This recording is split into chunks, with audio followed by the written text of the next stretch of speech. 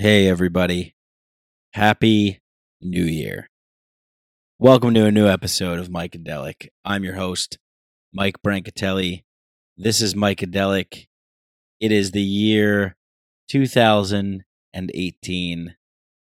Welcome to the future. Pretty cool, right? 2018. Well, I don't know. We've yet to find out. Could be a good one, could be a shit one. I hope it's going to be a good one. 2017 was a mixed bag for me. Personally, it was pretty shitty.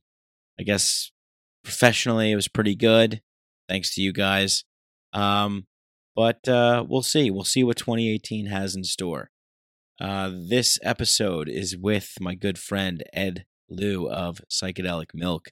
We reflect on 2017, talk about what we've learned, and make some predictions for what 2018 will hold. And as you all know, I am kicking off my new year with a trip down into the depths of the Amazon to live and work at an ayahuasca retreat. Something that I've given a lot of thought to over this past year. And I'm pretty excited about it.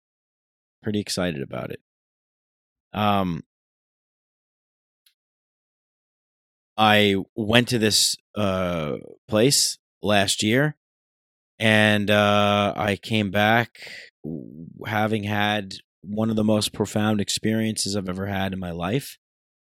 And this is a strange thing, you know. I've been on this kind of journey, I guess, to what, for what?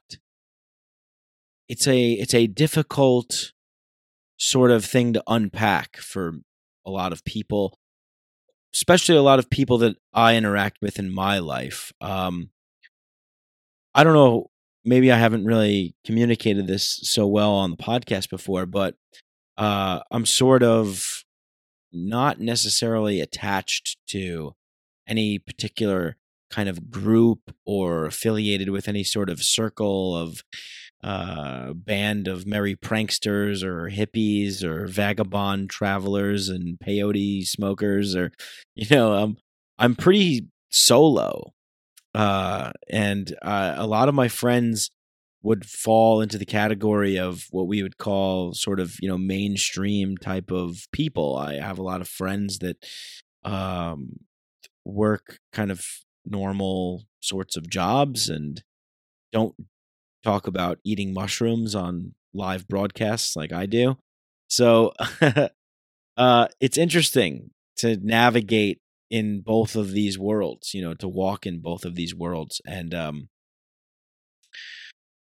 to explain to people what this sort of spiritual type of journey, or whatever you want to call it, because I don't really know what it is. It's more of, the best way I can describe it is that there is this alluring pull, or this alluring call, that's saying to me, follow this path, go down this road, learn about these things. And why? I don't know. There's if there's one thing that I know for sure, it's that anytime that I attempt to try and solidify some sort of reason or answer for something, it could be a trap. I could get stuck in it because there's no certainty, really. There's only this sort of intuition. I was about to say vague intuition, but it's not vague. It's sort of clear. But you don't want to get drunk on the clearness of the path and of the vision. And what I mean by that is,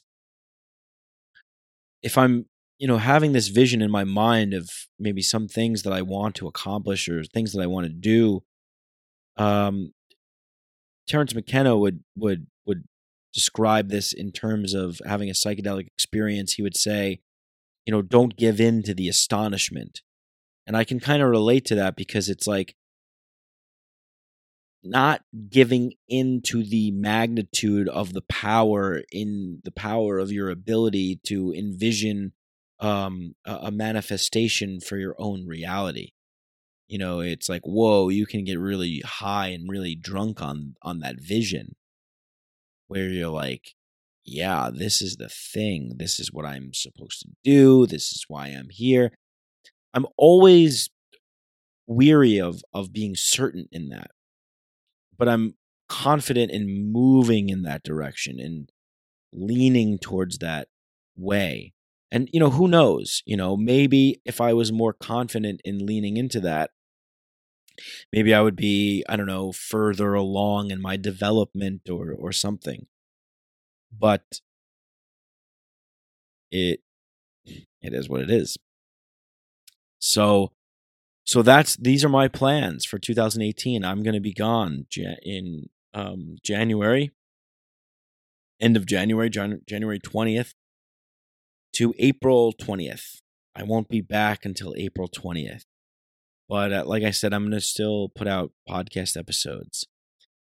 But I will be living a radically different life than the life that I'm currently living right now, right?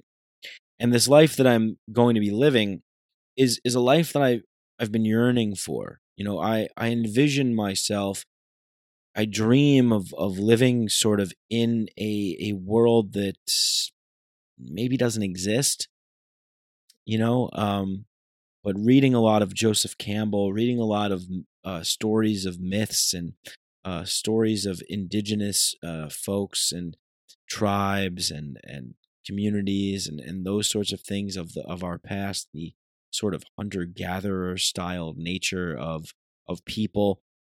Maybe I'm romanticizing it a little bit, but I know that there's an aspect of their culture that we could take some aspects of, we can learn from, that we can apply into our modern life today.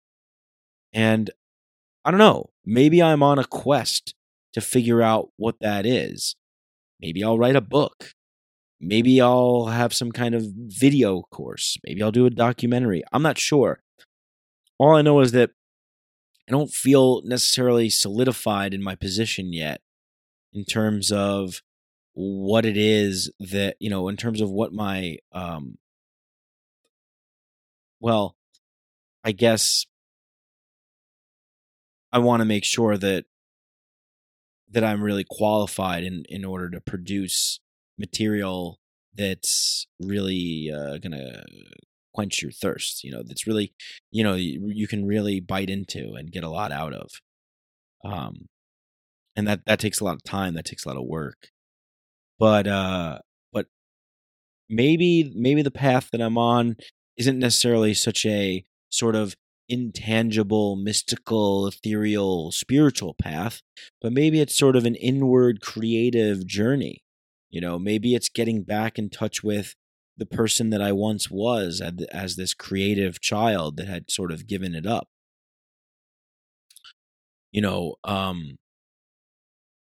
When I was a kid, I was very, very creative, and I would draw all the time.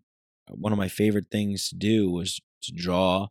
I would collect comic books, comic books and movies and action figures were my thing.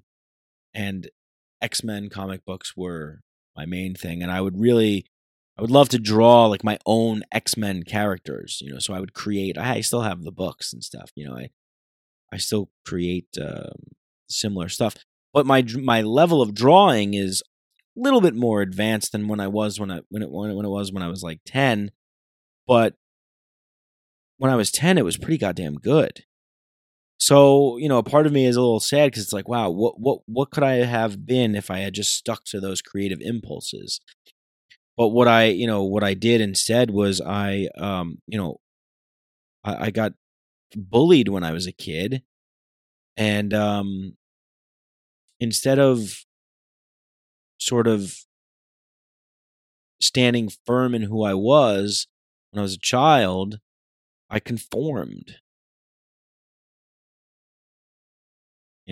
I became who they wanted me to be. I would say that that's probably one of the biggest regrets of my life, but I'm not sure if that's necessarily true, because maybe I wouldn't have learned what I've learned now and had gone through what I've gone through in order to communicate what I'm communicating. So maybe there's some value in my experience, but I know that for certain, conformity is a killer. It's a disease. It really, really is. I remember being a kid, and my father had lost his job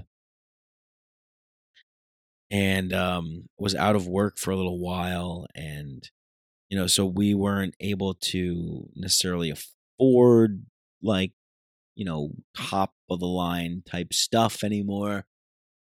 And so instead of I wasn't wearing Nikes, I was wearing Ponies. I wasn't wearing Adidas, I was wearing Avia. And in my, wealthy, suburban, upper middle class, white town, kids bullied you for that kind of stuff. Your family's poor. I remember, God, that line from Rick and Morty. I think it's in the first episode of the first season of Rick and Morty, when the bully Frank pulls out a knife on Morty and he goes, "Did you say my family's poor? Because we're not. We're rich." And then Rick freezes him. I just resonated with that line so much because that was something that was said to me when I was a kid. But yeah, I feel like with this trip to Peru, with everything that's happened to me in the past year of 2017, as challenging it has been, my message here is that stay true. Stay goddamn true to yourself. Man, just for the sake of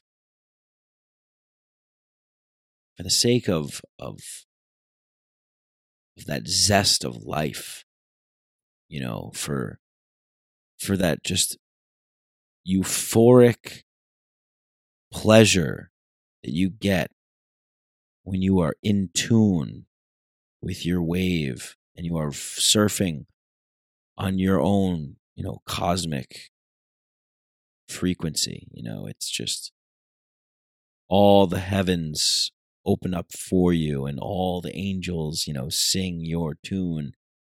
When you are performing at that level, when you are riding your tune, when you're riding your frequency, when you are, when you're waving your color into the sky and you're dancing your dance, it's like, yeah, I did a podcast, I think last podcast I talked about a little bit about this, conformity. It's just, if there's anything that's really a killer and a crusher of human souls, it's conformity, groupthink, obedience. It's diluting the well with poisonous group conformed ideologies and belief systems that we don't want to be too weird.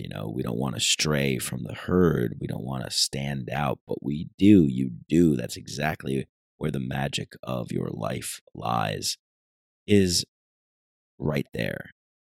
When you're doing something where other people go, I don't know about this person. They're kind of weird. They're kind of wacky. What are they doing? Who are they? Who do they think they are? Did you hear what they did in this thing? Yeah, did you hear about that? Yeah, I heard about that. oh yeah, they're kind of, what do you think about that? Yeah, they're kind of do a little weird thing, this person. Let them talk. Haters gonna hate, right? Am I right? Rappers know. Rappers know. But that is, it's such a pressure when you're a child. And, I remember succumbing to that pressure. And, that I look back in that is a weakness that it took me a long time, 30 years or so to get over. But I don't know if there's people out there that are listening, if you're young and you're experiencing peer pressure and bullying and pulls to conform and to go along with the herd and to not to stand out and to fit in, to be cool. What does that even mean? It's like, what's cool? Some kind of cocktail of crap that some ad agency came up with to sell cigarettes or something. It's like, that's not cool. It's cancer. It's bullshit. As you get older, you really do. It's just something that comes along with life experience. If you're lucky to have life experiences, if you're brave enough to walk sort of uncomfortable paths and uncover uncomfortable truths, you notice that there's a lot of bullshit in the world. There's a lot of bullshit. Oh, should I do this? Should I wear my hair this way? Should I wear this thing? Whatever it is, whatever your thing is, there's so much bullshit attached to it. And, some of the stuff that's bullshit, we still cling to, because me telling you that it's bullshit, it's not going to change your mind. But maybe I can invade your brain space so you can kind of maybe you hear this, and then maybe 6 months from now you go, you know what? This is bullshit, or whatever your particular thing is that's not serving you anymore, that's not feeding your soul, it's not giving you life, it's not adding to the cosmic ledger and the adding to the karmic flow of abundance that should be coming your way by you creating the unique infinite dance that you were sent here to create and to do and to perform and to give to the world. So yeah, well, this is a hell of an intro. But hey, it's a New Year's show. And what would Micadelic be without long-winded and verbose, tangential, ranting intros? That's what we do here, folks. That's what we do.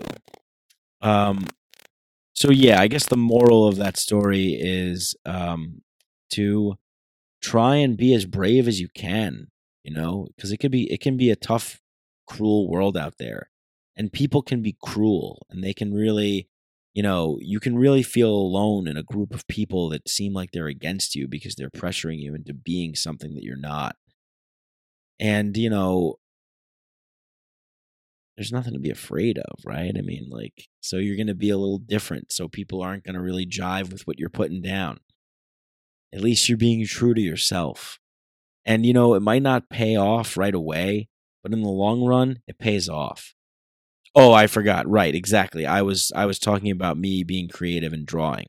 Yeah, so I stopped doing a lot of things that I thought were really interesting, that really invigorated my soul and that I was really good at, because I wanted to be cool. So I did stuff that was cool, and I made fun of people that, did things that were creative and interesting and whatnot. But now I have returned. The prodigal son has returned. I am back home into the realm of my childhood self, creating again, being unique again, being weird again, and feeling good about it, not conforming to what other people want me to be. I'm just going to be me and fully me, and that, be nice to people, of course. That doesn't mean that you can be an asshole, but be your unique self, and you will attract other people to you that really dig that vibe. Not everybody's going to dig it. People get kind of turned off sometimes by people that deviate from the norm. It's like do not compute. But anyway, listen, this is a 2017 reflection episode, and yeah, I mean, I just wanted to get that out there because this has been a long journey of unfolding what I should be doing with my life, and ultimately I've gone through lots of different sorts of ventures, and now my next venture is heading to Peru, and I'm going to be going down there, and I'm going to be drinking ayahuasca, and I'm going to be working with ayahuasca. I'm going to be working with that plant medicine, that amazing plant teacher, and I'm going to be learning from the best in the biz, as far as I'm concerned, at the Temple of the Way of Light. And I really look forward to making this podcast my own unique thing. And thank you so much to all of you guys who are along this ride with me. Thank you so much for supporting me, believing in me, having faith in me. Thank you so much for your messages and your donations, your ratings, your reviews. Thank you so much to every time you share the show or you talk about the show. Anytime you send me a message, this is your podcast. I mean, this is, cheesy stuff, guys, but hey, I don't care, right? I don't feel the need to always qualify everything that I say, but this time I am going to qualify it because we are, bordering on the realm of cheese.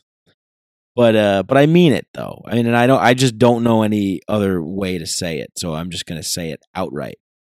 This is as much your podcast as it is mine. You guys inspire me, and I'm inspired by you, and that meant the same thing. All right, I gotta be honest with you. It's late at night here on the East Coast in New York, and my little niece, my little 6-month-old pudgeball niece, coughed a mucus phlegm in my face today. I felt like I got instantly sick. These kids, they're like little bags of germs sometimes, but she's adorable. I love her. But I am coming down with a cold. I just finished recording this podcast with Ed Liu, and now why don't we just listen to it, right? How about that? All right. Well, you know what to do if you love this show. Like it, share it, subscribe, leave a rating and review on iTunes, would you? It's a big help to the show, and it helps when people are trying to figure out what they should listen to. If they come and they see Mycadelic, if they're searching for psychedelic podcasts or spiritual consciousness expanding podcasts, libertarian type shows, what should I listen to? What's out there? What's new? What's different? Oh my God, what's this podcast? Whoa, look at this. 77 5-star reviews. Oh my God, these people are incredible. Look at all the things they have to say. Unbelievable, right? So thank you, everybody who does that. And thank you to Richard, to Mason, to Barton, to John, to Rob, to Ariana, Austin, Bud, Ben, Howie, Madeline, Mike, William, Liam, Vincent, Mark, Drake, Rhiannon, Rob, Will, The Dope Show, Ted, Carrie. Thank you guys. You are all patrons of mine, and I thank you all very much. Please be sure to check Patreon for updates and rewards and bonus stuff. And there's going to be a lot of cool things coming on there as well. So without further ado, thank you so much once again. I hope you guys all had a wonderful New Year's. I hope you got a chance to check out that super moon. That was pretty awesome. I stood outside staring into the sky, substance free. Of course. Yeah. And staring up in the sky, and it was a beautiful night, and I love staring up at the sky staring into the stars, looking at Orion's belt and the surrounding stars in the area, Sirius and Capella and Rigel and all the stars that fill up this northeast sky that I was gazing upon. And that bright super moon, I don't know, something about the moon. I really, really dig it. Really get a lot of power and energy from those full moons and especially the super moons. All right, guys, thanks for listening to this intro. Thank you for every single thing that you've ever done in your entire lives. You're all wonderful, beautiful, amazing people. And to 2018, huh? How about it? All right. I hope you enjoy this episode. Peace. Psychedelics are illegal not because a loving government is concerned that you may jump out of a third-story window. Psychedelics are illegal because they dissolve opinion structures and culturally laid down models of behavior and information processing. They open you up to the possibility that everything you know is wrong. We don't need new laws that control our consciousness and rigidly place it in a prison. Cognitive liberty. The fact that as adults, if we're not hurting anybody else, we should have the right to explore the contours of our own consciousness without any mediation or legislation on the part of somebody else. Reject authority. Authority is a lie. Or is it perception? Information is power, but we have to seize the opportunity. The opportunity.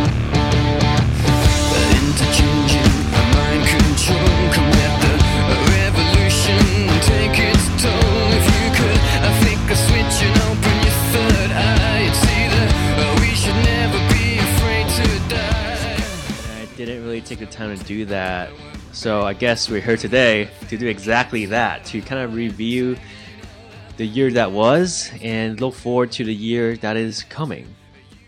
Right, Mike? Yeah, no, definitely. I think, I used to be one of these guys that was like, fuck New Year's, who gives a shit? It's just another year. What's the big deal? Doesn't matter. Bono, nothing changes on New Year's Day. Sing me another fucking song. But no, you're totally right. I mean, it is a good time to kind of reflect. I mean, I think it's a good thing. These things exist for a reason. The time cycles and whatnot. We have them the way that we do. So, 2017 really, sucked goat ass for me. So, well, what happened? No, it was just a bad year for me. I mean, it was weird. I mean, it was a good year, I guess, in a lot of ways, but in a lot of ways, it was not such a good year. It was one of the worst years of my life. Personal stuff, but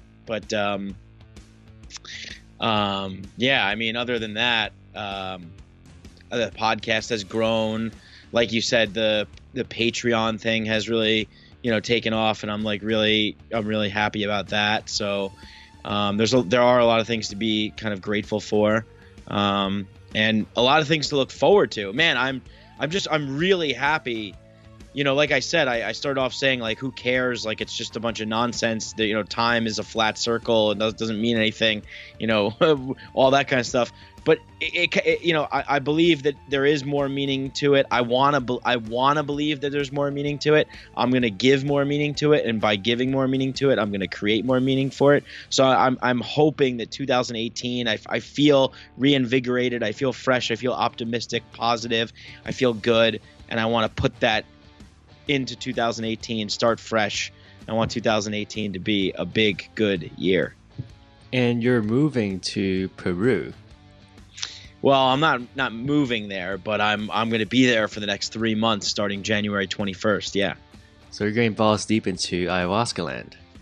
Yeah, I'm getting balls deep into ayahuasca land. Well, yeah, you know what, man? Sure. That's going to be a big change for you, and I'm sure something good will come out of it, because I've never heard a bad story coming out of somebody spending 3 months in Peru.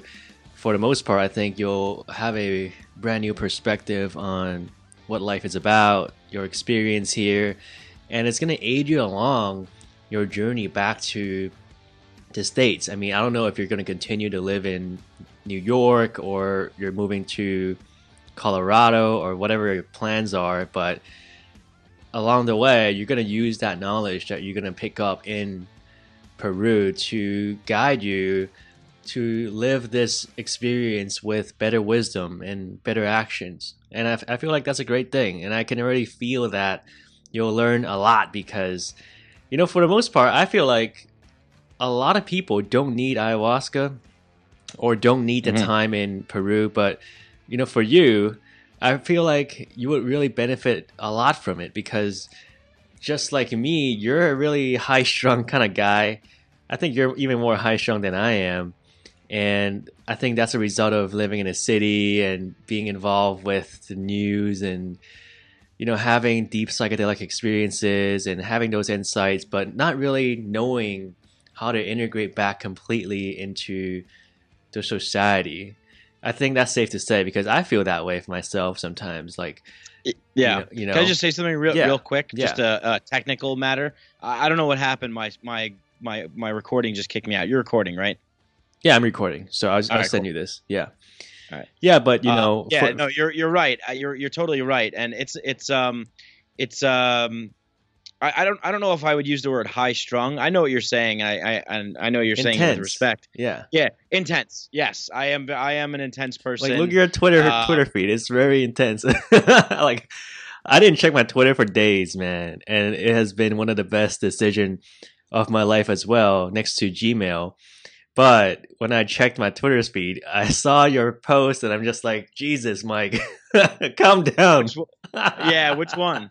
All of them, man, all of them. Oh, I don't know. Yeah, I mean, it's not about.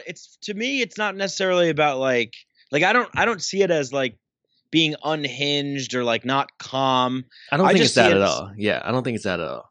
Well, I just see it as like, to me, the most interesting thing to. Like, I like to really dive deeply into things that I consider to be like really interesting, and I like to get really intense about stuff. I know it makes people uncomfortable. You know what I mean? Like, I know that it makes people uncomfortable, and I'm sorry. It's just like the way I am. You know what I mean? A lot of people, you know, kind of like to avoid certain things, and I like to just go face first in them, even if it's kind of sort of almost like a turnoff, you know, to some people. But to me, it's interesting and fun, you know.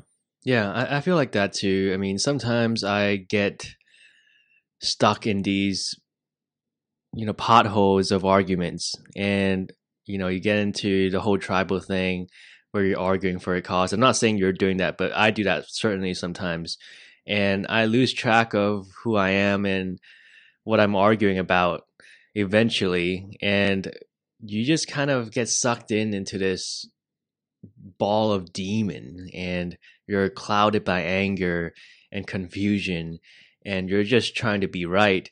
And over the Christmas break, I went to Japan again, and I went to a really zen place in Kyoto, and it's a really ancient city, and there were some really, really quiet places. On Christmas Day, I went to this Buddhist temple, which is kind of a rebellious thing to do because it is Jesus' birthday, and I'm at some Buddhist place. But there was nobody there, and I think it was a Monday, and Japanese people don't have Christmas for a national holiday. So I went to the Buddhist temple, which is on a base of a mountain surrounded by trees and woods. And it was one of the most serene and beautiful places I've ever been to, and it really taught me a lot about just being still and being quiet and just enjoying the beauty of the world. Sometimes it's fun to get engaged into conflict and arguments and the whole loudness of the world and the marketplace of the world, but also sometimes it's good to take yourself out of there and really reflect back on who you are as a person and where you are in this world and what this world is. And I think that's where a lot of great philosophy comes from, is when we take a step back and we take a look at the world from a outsider's point of view and we put the pieces together and try to make it make sense. Does that make sense? Because I think when we're engaged in arguments and the talks of politics or the talks of It sounded just- like you said toxopolitics, like toxic politics. well, I mean that's that too. I mean, currently, Yeah, it is that works, toxic. But Yeah. you know, when we're engaged in those things, we don't have room to think about the bigger picture because we're engaged in the detailed, nitty-gritty aspects of life and arguments. But when we take a look at philosophy, it is when we take a look at the whole grand big picture and we take these huge puzzle pieces and we try to piece it together.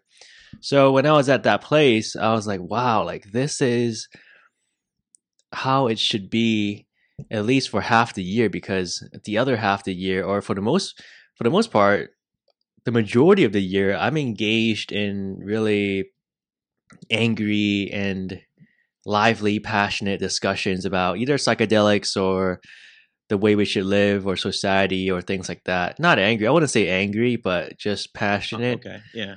Passionate. Yeah, definitely. I wouldn't really categorize you as being someone who's angry. Definitely Right. passionate, but not angry. Yeah. But, you know, when I was at a place, I got time to reflect back on, you know, my year as a whole, because that was also my birthday and I turned 30 on that day. And people were freaking out, like, "Oh, how do you feel now that you're 30?" I'm like, "I feel the same. I feel exactly the same as I did yesterday. It's just a matter of how you feel on the inside. You know, age is just a number. You could be 80 years old, but you could have a heart of a 15-year-old, and it doesn't really matter." But it got me thinking, man. It got me thinking to reflect back on where I've been throughout this year, what I've learned, and at least for the podcast, man, it's grown a lot. I was looking at the podcast catalog, I guess, of what shows I did this year and what guests I've had on and what I've learned. And it's been one hell of a ride, man. I mean, it sounds like a really cheesy thing to say, but this year I've made so much progress. And you too, you know, like I think we both made a lot of progress this year. And it's incredible, man. I mean, I had Duncan Trussell on, I think, in the beginning of the year. I had a bunch of chaos magicians on lately. I had a bunch of people that talked about psychedelic medicine and how it's benefiting us and how we're going to go into the future with these medicine and what the implications are going to be. And I really feel like this year I found my voice in the podcasting space of where I stand and where I could take it, because I think when I first started the podcast, I didn't really know what I wanted to do. I was just out there testing and seeing what I could get out of the podcast or what kind of interviews that I could give. And this year, or 2017, last year, kind of really found my place in the world of podcasting and also psychedelics and where the limit is for me and how I could surpass that limit. You know, I guess one of the highlights of last year was, you know, Duncan, JP Sears. I think you had JP Sears on as well. Mm-hmm. Yeah. You know, I had a bunch of other quote unquote no names that were having brilliant discussions with me. And that's one of the things I realized, like, it's not about the name of the guest that really matters. You know, I had Duncan Trussell on. And trust me, it was a great conversation, but it wasn't one of my favorite conversations by far. Because the name really doesn't matter. A lot of people tell me, "Hey, you should get this guy on because he's famous," or "You should get that guy on." I'm like, I don't care. You know, I don't really care about the fame of the person, as long as they have a great, you know, sense of the world, they have a great perspective, or they have a different perspective, then I'm interested to talk to them. But so I think in 2018, going forward, I'm not really going to look at the name as much, but really what kind of work they put out there and how interesting they are and what kind of perspective they're going to offer into the world versus just a name quality. Because for the most part, I feel like we book big name people, they have really canned answers, and it's not their fault because they've been interviewed 1,000 times, and those are the answers that they're going to give, and you've heard them already. So it's not really that interesting anymore to interview those people when you've heard them 1,000 times. But when you interview people that have lesser fame, most of the time, man, they have really, really interesting perspectives. And I think it's incredible for us to get to talk to them and to showcase their knowledge to the rest of the world. Yeah, definitely, for sure. I mean, yes, totally, 100%. I think that that's definitely something to keep in mind. Good lesson learned. Right? It's like when you're first starting out, you kind of don't know what you're doing. I mean, there's no like manual or guidebook. Like, okay, you want to be a podcaster? Here's what you do. What is this? No one even really knows like what this is. Like, one of the things that I learned in 2017. I mean, I guess, how old is my show? My show is only about a little over a year old. So one of the things that I learned in 2017 was that people really respond well to these solo episodes that I do by myself, these kind of long diatribe, ranting kind of episodes. And I initially felt sort of weird about them when I first put them out, because I was like, what is this? Like, I don't know what this is. This is strange. Like, but it's amazing how many people have responded to those. It gave me positive feedback from those episodes, and it's really like instilled the confidence in me to, talk about the things that I feel that I'm interested in, and that I don't necessarily have to rely on getting guests or whatever. If something strikes me, I can just turn on my microphone and just start going. And I know that I have like a safety net of like my core fans. Thank you everybody out there for listening and giving me the faith and the courage and, instilling the will of Jesus in me to take this podcast to the next level. Because the solo shows that I do, they're like, I always feel weird. I even feel weird talking about them now, because they're kind of nuts. They're kind of crazy. Like, if you listen to them, they're all over the place. They're tangential as fuck. They jump from, they could sound like the ramblings of a madman, is what I'm saying.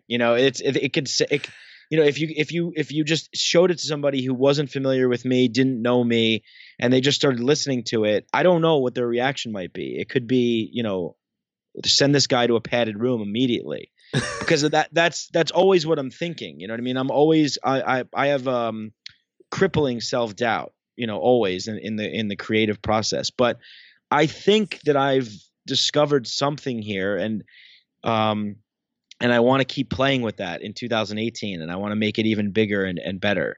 And I think I'm going to do that with my trip to Peru. One of the things that I kind of envision myself doing is partaking in ayahuasca ceremonies and immediately recording, as soon as possible, recording what's going on, and what I'm thinking and what it all means and stuff like that, and seeing if I can capture lightning in a bottle.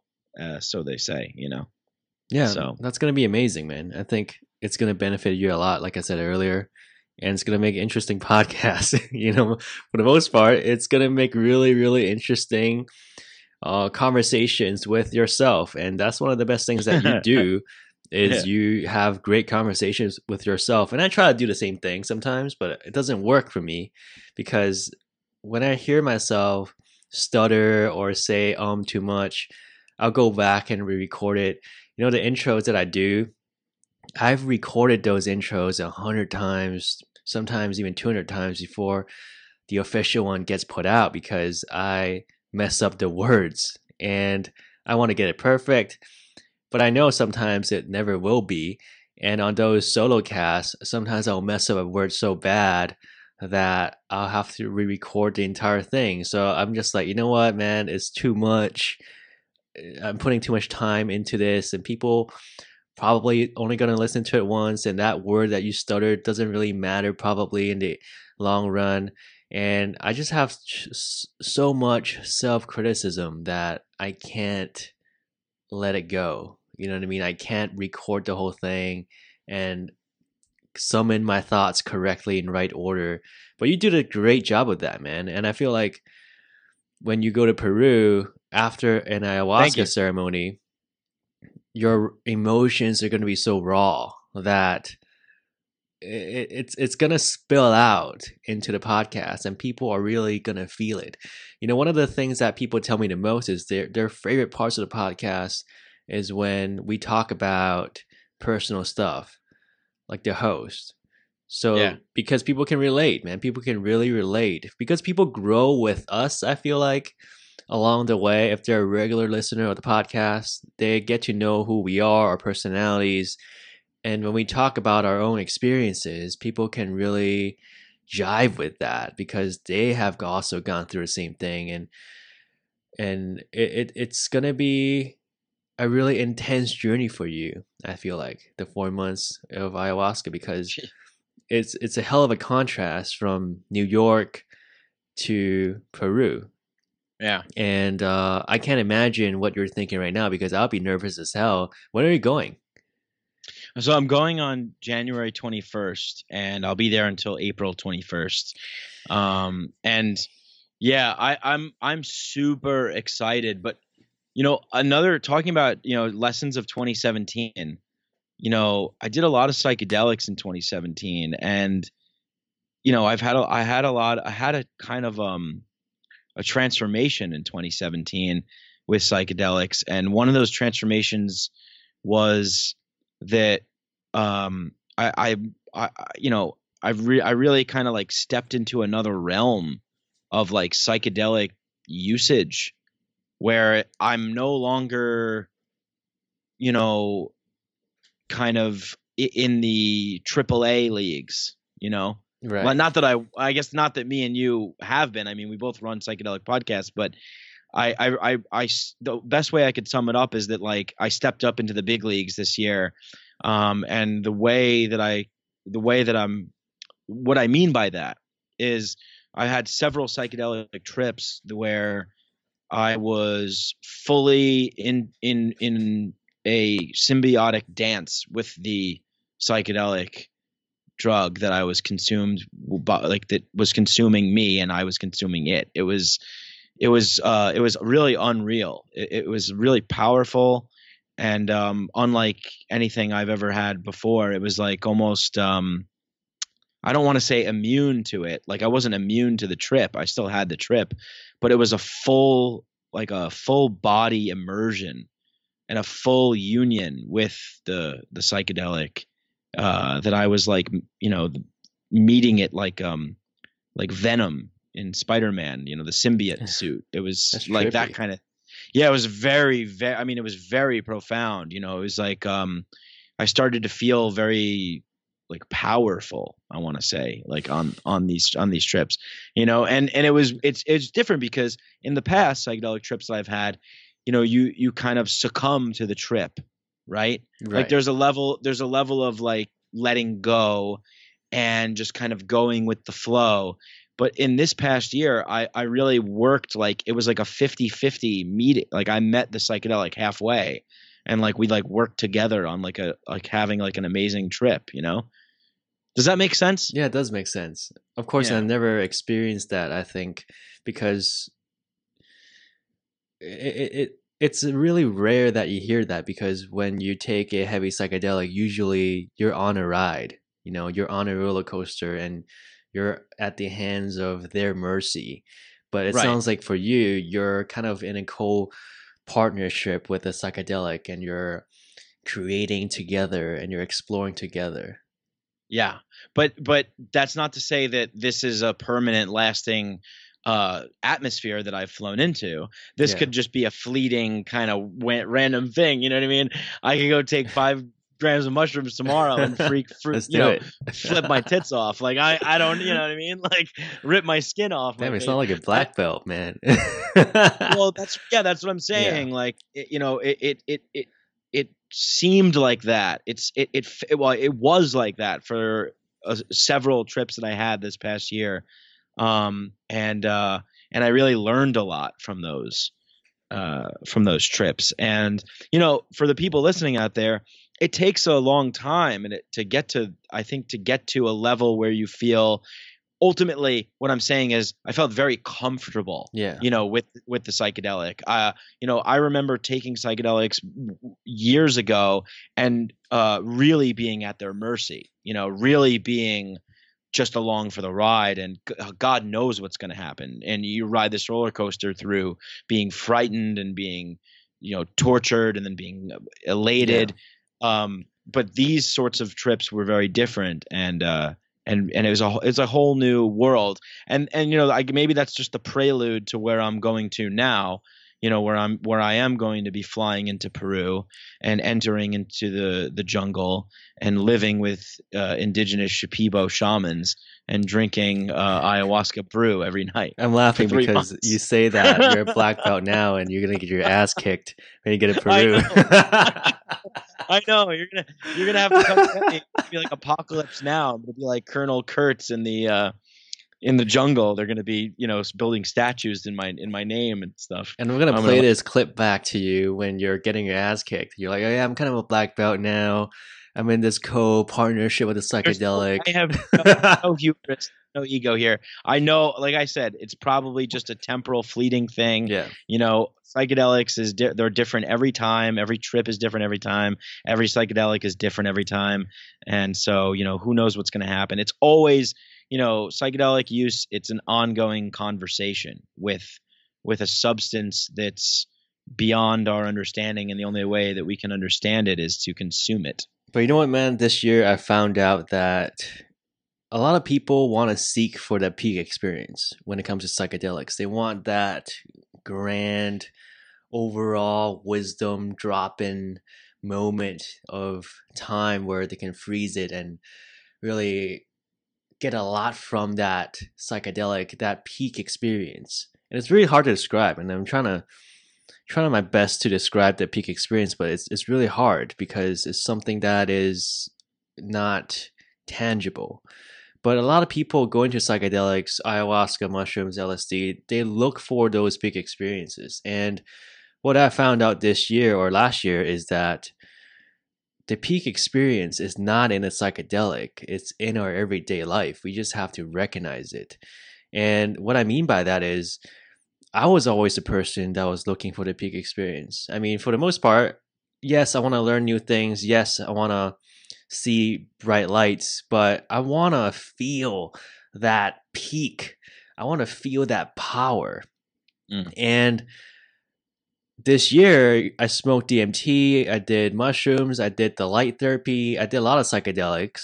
And throughout it all, with the DMT, I felt comfortable. Just like you. I felt really comfortable. It was amazing. Don't get me wrong. It was mind-blowing. It was beautiful in every way possible. But I could, anytime I wanted to, come back to myself and be like, wow, this is amazing. Wow, this is what's happening right now. There's a movie playing in front of my eyes right now. You can have those moments where you can zoom out at that time and have the Atman, so to speak, and be like, hey, something is happening right now. Something is happening. And I don't like to have that, because you're not truly in the moment. You're still analyzing, hey, something is happening. Wow, I'm supposed to say wow right now. You know what I mean? Like there's something in the back of your head that's like analyzing the whole thing. And it's really apparent now in my psychedelic trips.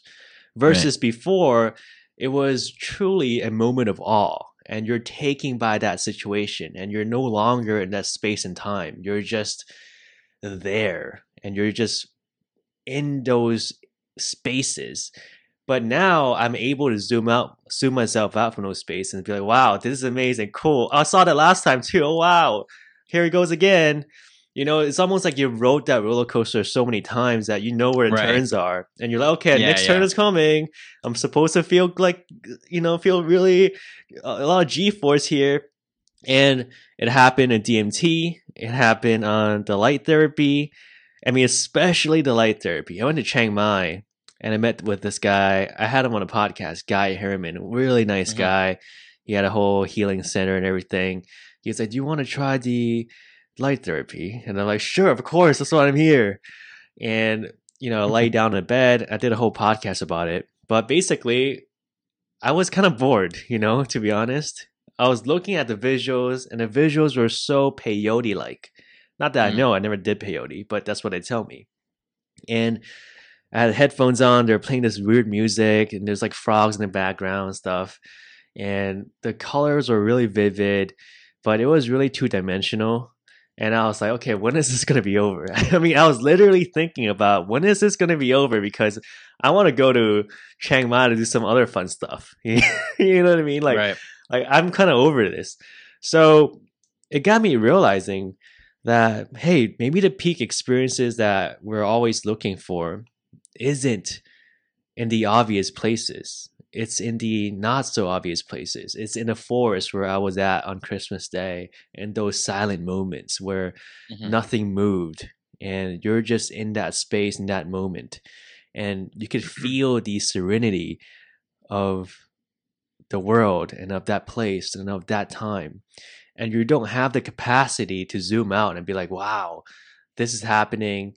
And those are the trees, those are the people, and this is Christmas Day. I wasn't thinking about any of it. I was just purely in the moment and taken by my own breath at that moment. And I didn't have any captions running in the background saying, I'm supposed to smile right now. I'm supposed to be really happy. When is this over? When it was over, I was like, wow, where did all that time go? It's almost like that time flew by so quickly. And I really feel like those are the new peak experiences of my life. Maybe in different times of different stages of people's lives is different. When I was maybe in my 20s or early 20s, the peak experiences was when I was on a lot of drugs and I was going to raves and I was taking psychedelics and MDMA, the whole 9 yards. And I was, going crazy and ham at those parties. Yeah. And in my later 20s, it was more so of those psychedelic moments where I was seeing the elves and meeting them on DMT and whatnot. But now I feel like my peak experiences has been in the everyday, in the now. And it feels like so cheesy to say that, because that's what the books say. Oh, you have to live in the now, have to be in the moment. But well, if they're all saying it, it's kind of true, though. You know what I mean? It's I know we want to have some kind of like grand, fireworks display of like an explosive something that's no one's ever said before. But you know what? You're right. And it's like, as many good, profound, eye-opening psychedelic experiences I had this year, it wasn't like my most psychedelic year. Like you said, like, years ago, I was like taking, going to festivals and raves, and it's been a wonderful journey. Yeah. It's been a wonderful journey. And this year was a balance. It was like once every 3 months I did like a heroic dose. Then I dabbled in a little bit of microdosing, and then but I actually had a lot of experiences this year. And the first year ever, really, that I really tapped into meditation, that I really tapped into breath work, and that I actually just recently did this thing called a no FAP challenge. This guy on Instagram, Float Universe. He's been promoting this, and we started talking, and I wanted to like cut back on my internet usage and porn watching and all that kind of stuff. And so just the right time it took place, and I found a lot of power, a lot of, it was almost psychedelic in itself, going 30 days without masturbating. I mean, it was I'm sorry for laughing. Yeah, I mean, it's funny. I mean, because if I were to tell that to myself like 5 years ago or whatever, I would have laughed too. But it's like, seriously, I mean, I really do like challenging myself and in all these, like, it's weird actually. So I did 30 days. This is very kind of sort of unpsychedelic, I guess.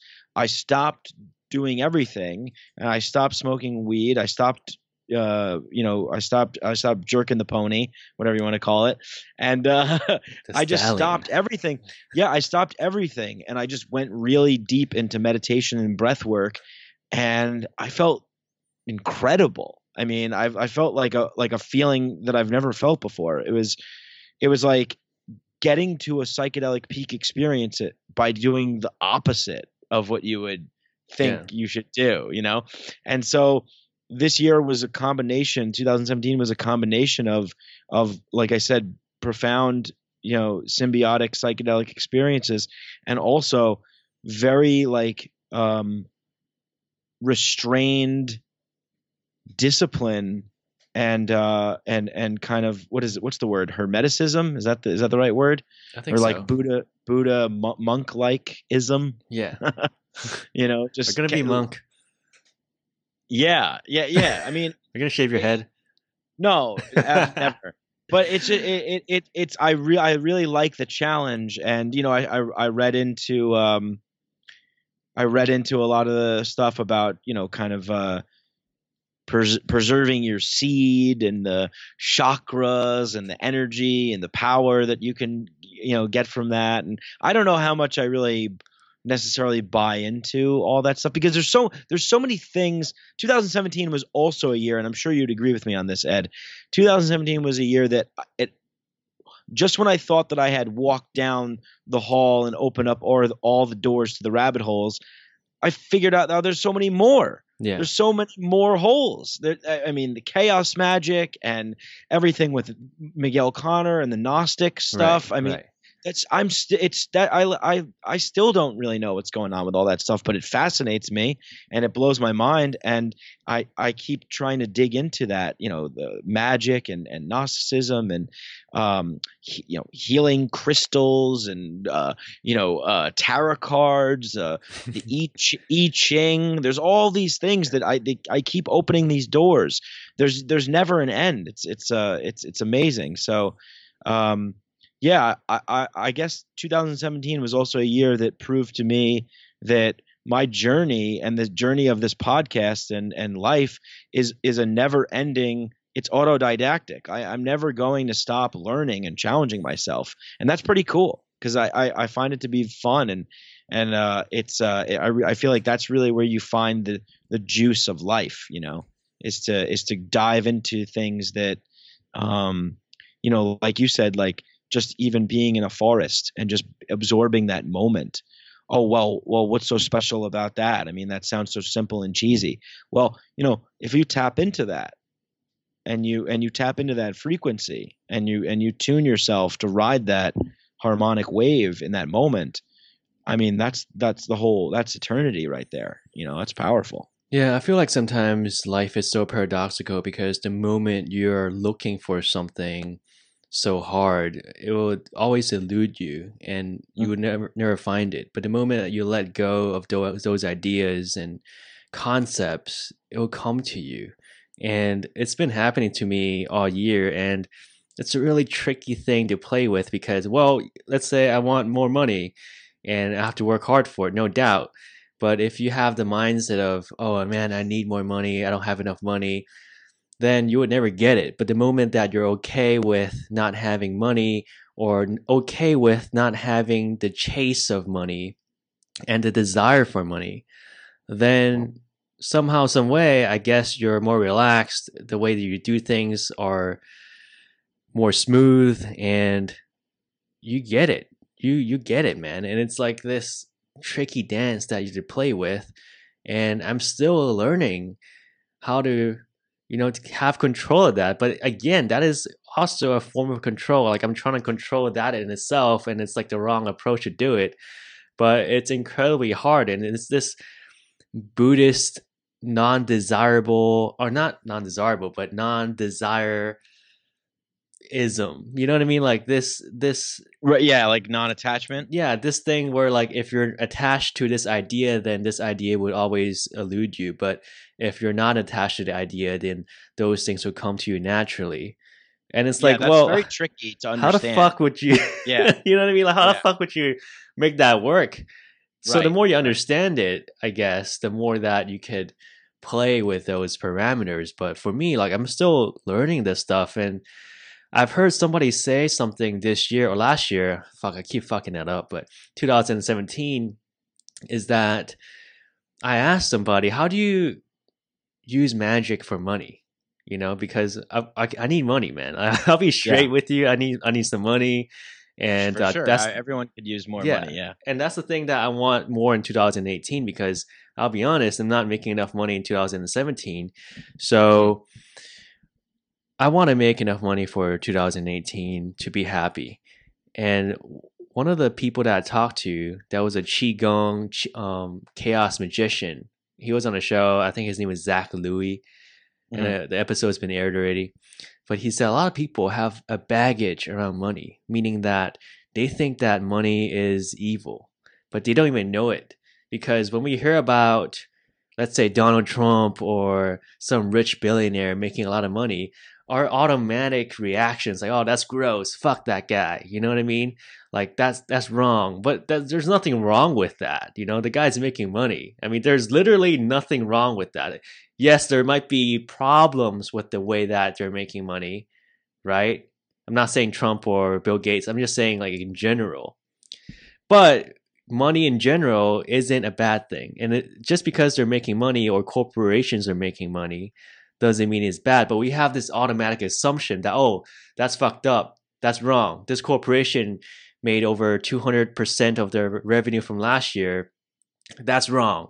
But it's not wrong because that's what corporations do. If they're doing it the right and correct way, there's nothing wrong with that. Of course, if they're destroying the environment or if they're, enslaving people, then that's bad. But you know what I mean? Like there's this overarching baggage around money. I you know what I'm trying to say? I sort of know where you're coming from, but there's a lot to unpack there. Like it's such a heavy area because you're right in a sense. Like money is just a transfer of energy.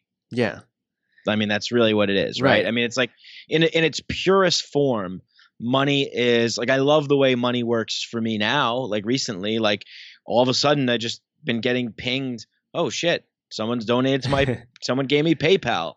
I just got $20 on PayPal. What the fuck? That's awesome. Cool. People are just sending me money. Like that's great, So I'm just like, I want that to happen more. But people are sending me money because I'm doing something and they like what I'm doing and they want to be a part of contributing to it. So that in that form of exchange is the most purest form, right? It's like the voluntary exchange of goods and services. That's pure. But the modern monetary system that has been centralized, under the centralized authoritarian model of what we would call banksters, so to speak. It sort of spoils. It sort of spoils the pot a little bit. Well, that's exactly my point because those people ruin the pure aspects of money. You know what I mean? They're the people that create the entire monopoly board that we play on. What I'm trying to say is that when we look at a rich guy down the street driving a Rolls Royce, for example, like we automatically think or assume he's a douchebag because he has money, right? I mean, a lot of people do, for the most part. Like when some guy rolls up in a Lambo, you know what I mean? Like we automatically assume like, oh, fuck that guy. And we have this envious relationship with people with money. But it's like, no, you should congratulate that person. You should be happy for that person that he made it so he can drive a Lambo. Of course, like I'm not thinking about that 99% of the time. 99% of the time I see a Chinese guy on a Lambo in Hong Kong. I'm like, fuck that dude. But that's the thing that I should correct because like I'm having this toxic mindset about people having money. Of course, that could also be you, man. Like you could also be that person. Of course, I don't know how that person made that money. I'm assuming they made the money with healthy intentions and actions. Well, right. I don't think that's the case, because I think but we don't know that though, right? Like we don't know the guy in Lambo, for example. That's true. That's true. But in New York, I see people like that all the time. I see, really super, and I always get angry when I see a really super hot girl with a guy who is just kind of a schlub. Not to say that I'm anything special, but you could obviously everybody's always seen that situation. Some 60-year-old overweight Greek like shipping heir that has bushels of hair pouring out of his chest and intertwined with gold jewelry, and then he's got some 20-year-old model hanging off his arm, and he gets out of a Ferrari. maybe that guy's living a great life, or maybe he's empty inside. You know what I mean? Maybe what he had to do to get to that point, maybe everything that he did in his life was just to get these things so he can have this life. And I think oftentimes that is the case because, think about what you have to do in order to get to that position, and people are just chasing these material dreams. So I don't necessarily know if it's healthy or not. Let me give you a better example. For example, Duncan Trussell. For a while, he was driving a Mercedes Benz. He had an 18-year-old girlfriend, and I have zero problems with that. And really? His girlfriend was 18? The last girl he was in? I think they broke up now I don't know, somebody told me they broke up now. I don't listen to his podcast anymore. Okay. But somebody told me they broke up. But anyways, okay, there was like a 2-year period of time where he was driving a Mercedes in LA, living in a rich neighborhood, and banging an 18-year-old model, right? All right, and great. a lot of people on his subreddit or forum were hating on him, like, fuck this guy. He pretends like he's a hipster Buddhist, but now he's driving a Mercedes and living in a rich neighborhood and has an 18-year-old model girlfriend. Like, what kind of life is he living? Like, this is not a life of a Buddhist practitioner. And I'm like, well, that's total bullshit because he made that money himself, and there's nothing wrong with that. There's nothing wrong with him having money or having an 18-year-old girlfriend. If he's an asshole, then you can talk about that with him, but he's a nice guy. He's a great guy. He's funny as hell. He has a great podcast, and he has an 18-year-old girlfriend. He's made money, so there's nothing wrong with that. And as long as people have that mindset about, oh, fuck him because he's dating an 18-year-old and he's making money, then those people will never be able to achieve that themselves because it's a mental blockage that they have in themselves. And whenever the opportunity arises for them to succeed on that level, they would fuck up subconsciously, I feel like, so that they don't make it on that level. And that's what I feel like I did this year, or I realized on 2017, is that I have some mental baggage about certain things. Money is one of them. And I'm not allowing myself to succeed or to go all the way so I could reap the most benefits. You know what I'm trying to say? Like, I'm not talking about the billionaires out there that are making money from oil and all that stuff. Like, that's a different thing. I'm just talking about like my own or people's own mental blockages that they have to get over. And I feel like sometimes on psychedelics or ayahuasca, people are able to see that and get over it. Not all the time, because I think it's a really tricky thing. It's a thing that's hidden deep in your subconscious, and you don't even know it until somebody brings it up. And when somebody brings it up, you have to recognize that in yourself and also make the changes towards unblocking those blockages. And it's incredibly difficult because now when I'm looking at, some colleagues of mine that are doing better, instead of hating on them or being jealous, I'm inspired by that. I want to be inspired by that. I want to be like, hey, they're just like me before, and now they're making it big. I want to be just like that. I want to follow their footsteps. Like, I want to be friends with that situation, not be enemies with it, And I feel like the more I befriend that situation and those successes, the more I'm able to succeed myself. Does that make sense? Oh yeah, for sure, man. Yeah. And as long as you're like, for me, my blockage with money, and maybe one of the things that I want to work on this year is I detest doing anything that goes against my core beliefs. And I worked a lot of jobs. I worked like in New York, before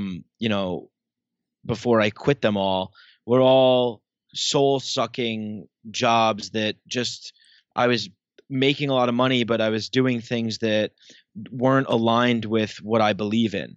It's just kind of shady kind of tactics and fake manipulative news. Sorts. Yeah, just advertorial. I used to do copywriting for advertorials, and I was very good at it. But people, it's sort of deceptive. I'm selling these products that I don't really believe in. I'm making up these stories. So it's like, what am I doing? Am I just living to make a paycheck so I can pay to live in New York, so I can, party and do stuff or whatever, so I can go out to eat and stuff. It's like, so that kind of stuff rubs me the wrong way. So one of the things I want to work on is trying to enter into a realm where I'm able to attract an abundant lifestyle or income for myself, doing the things that I really believe in, creating the things that I really want to create. And, there's no doubt about it that it takes a lot of work to do that, right? I mean, it's not going to just come your way. It really takes you putting in the work to do that. So but I think that maybe that's the long road, right? So, you brought up an example of Duncan Trussell, and he was driving this Mercedes. Duncan's like 43 years old, man. So it took him a long time to get that Mercedes. You know what I mean? He's not some hotshot, 25-year-old who just made a bunch of money on like Bitcoin and like, decided to buy a Mercedes. It's he took the long road. He invested in working on himself, building up his following, building up his podcast, building up his comedy, touring, going through lots of stuff. So making money on your own terms in a way that's aligned with your value system, 100% I agree with. And that's one of the things that I'm trying to figure out what to do and how to do that, because when we were talking about before, like the podcast and stuff, it's like there's a lot of things that I do that I feel like I don't deserve. Like I don't deserve to. There's a blockage of like I don't deserve this or something. So I have to get over that sort of thing. But it's a very tricky area, right? Because you want to make sure that you attract things that will enhance your life and enrich your life. At the same time, you want to make sure that you're attracting the right things and you're doing it in a way that's aligned with your belief system in a natural, positive, healthy way, and you're not causing harm to anybody else. And you want to also make sure that you don't get braggadocious and develop an ego where you're saying like, well, I deserve all this stuff. So it's a very fine kind of balance that I'm still working on and trying to learn, Yeah, I think everybody is working on that, because I think a lot of people are working jobs that they don't like and they hate themselves every single day when they go to work. But then when they find their passion, they're not able to convert that into money and to feed themselves. And it's so rare that you have people that are able to do both. It is really rare. And those are the dream jobs. And it's really difficult because to feed yourself, you need X amount of money. And maybe your passion doesn't feed every single one of your habits. Maybe it's going to feed 1/3 of your lifestyle, but you have to engage yourself in work that you don't like, that are against your values. This is the real crime of the world, in my opinion. This is the real tragedy of the world. And, I'm going to get intense real quick because I'm really passionate about this. This is the real tragedy of the world that we live in, is the fact that the systems that we have set in place dictate to us the behavior that we must follow if we want to be successful. So, in other words, all of the powerful systems in our lives, whether it be government, corporations, the economic system, the banks, the cartels, the colleges, the media, they all set game rules. If you play according to those game rules, then you will be rewarded. If you're good little boys and girls, you'll get a gold star. The problem with that is that we're all abiding by these sorts of rules that don't necessarily fit into us as beautiful, free, independent, cosmic beings in this finite human sack that we're living in, where we want to just burst out and explore our creative juices and give the world the passions that it so deserves, that it's waiting for. And that's the real crime. If we could encourage children to follow their bliss and follow their passions and follow their creativity and see where that guides them from an early age, rather than imposing it on them, shatter the mold, change the paradigm, change the system, we will literally change the world, because we'll birth new new value systems will come about into being. We'll have more dancers, more artists, more pottery makers. Fuck, I don't know how I got on this page. The other day I was just watching this guy make pottery on a Facebook Live, and there was like a bunch of people in there, and he was like jamming out to like Fish or some jam band. The guy was like having the time of his life. He was with barefoot, just like on this kick thing. I learned all about pottery. It was like, it's like a kick pedestal thing, and Yeah, it's he's hard, just man. Have you done it he's just before? making No, never. But I was fascinated by it. I was like, this is like, this is what people want to do. You know, People funny wanna do story. this, Funny story. I had a ceramics class in high school, and the criteria was you have to make at least 4 pots to get a passing grade. And if you don't make a pot, you have to write a paper to kind of, I guess, replace the pot. So some people make 4 pots, and some people make 2 and write 2 papers. I couldn't make 1, so I wrote 4 papers. I mean, it was really difficult. It was the hardest thing I ever done. All right, so you're a paper writer. Yeah. That's fine. There's nothing wrong I'm with sorry. that. I'm sorry for interrupting.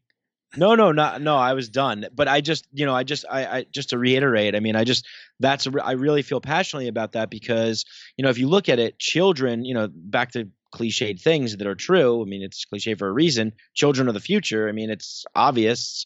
If we're in the game right now, and then the training module is the education system. Well, we need to do better with the training module so we can get people to do things. Who says that we need to have all the jobs that we currently have in this world? That we don't. We can have people who are, there can be more artists, more creative people. The emphasis just has to be put on that for children to follow those paths. And and I think it would be a much more beautiful and much more interesting world because I've been there, man. I've been in those soul sucking jobs where you wake up and you just want to kill yourself. It's like, fuck. Like, I don't want to get on the subway. I don't want to put this shirt on. I don't want to see fucking Jill from accounting. Like, I don't want to go to fucking happy hour, after work. Like, I just want to fucking, sleep all day in bed, and I don't want to participate in this thing. So There's a few things there I want to unpack because while I do agree with you, I've talked about this before with another guest, questioning whether capitalism is maybe detrimental to artistic creativity. And sometimes I feel that way, but other times I don't. And right now, for sure, our society is not geared towards art. It's geared towards, feeding people and managing people and governing people. And it's not really artistic creativity driven. But also, when I look back at ancient times, back in the Renaissance or even before that, there was a lot of great art that produced from those times. And when you look at those governments, I mean, those were worse governments than what we have currently. And what sparked those great art and creativity is resistance and hardship and bad times. And I really feel like if we want to make art, we can't listen to what people tell us, listen to authority, or, follow the gestalt of the world. We have to, grab life by the balls and really dictate our own future and make art on ourselves. Like that's what we're doing right now. I mean, this podcast, a lot of people don't think it's art, but, the way we craft the conversation and the way that we publish these things, I feel like it's kind of a work of art. And, I feel like we are both creative people. And if the system itself is not letting us, then we have to do it ourselves. And I feel like the more that the government oppresses us or the system is against us, the better art we'll be able to create, because ultimately art speaks to the oppressed, and art is the language of the oppressed for the longest time. I'm not saying every piece of art is like that, but ultimately for the past, I don't know, few centuries, the greatest art has come out of oppressed people. And right, you know what I mean? So like there's like two sides of the coin, And I definitely don't think that we're in a place or in a culture of art these days, because everybody's too driven by capitalism and money and things like that. Not that that's a bad thing, you know, of course we need that, but I feel like there should be Right, more art yeah. involved too. And I'm not sure if the government funding arts or whatever. Like, it's funny because we talked about, me and my previous guest, we talked about the government defunding the arts, and he's like, yeah, defund every art. That's better for art. The more funding you have in art, the worse it's going to be, because we don't need government funding and regulation in art. Like, defund all the arts. Like, the poorer people or artists are, the greater the arts will be. You know, so Yeah. you know, it's a double-sided coin, and it's an interesting perspective. But I definitely agree with you. Sometimes I feel like we should educate people to think outside the box more and not play into this modern slavery system that we're in today. But also, this system could also produce a lot of great art, you know, like a lot of great Sure. innovation. No, yeah. You know, You're totally right. Yeah, I agree. Yeah, I mean that you're totally right about that, because it's really the only thing that we really can do, because we're never going to live in a utopia, right? of course. It's just not like, so the only thing that we can do is make sure that we're constantly always fighting to lean towards the light. Right. That's right. it's just you just lean.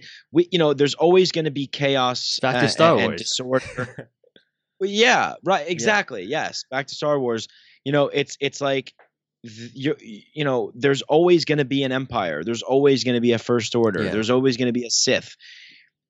But there's always going to be a counterbalance to that. Right. You know, as darkness rises, so does light to meet it. So that is really that the way that the world works. And it's like, what I'm concerned about though is just making sure that we don't lose that spark. Yeah. Back to Star Wars.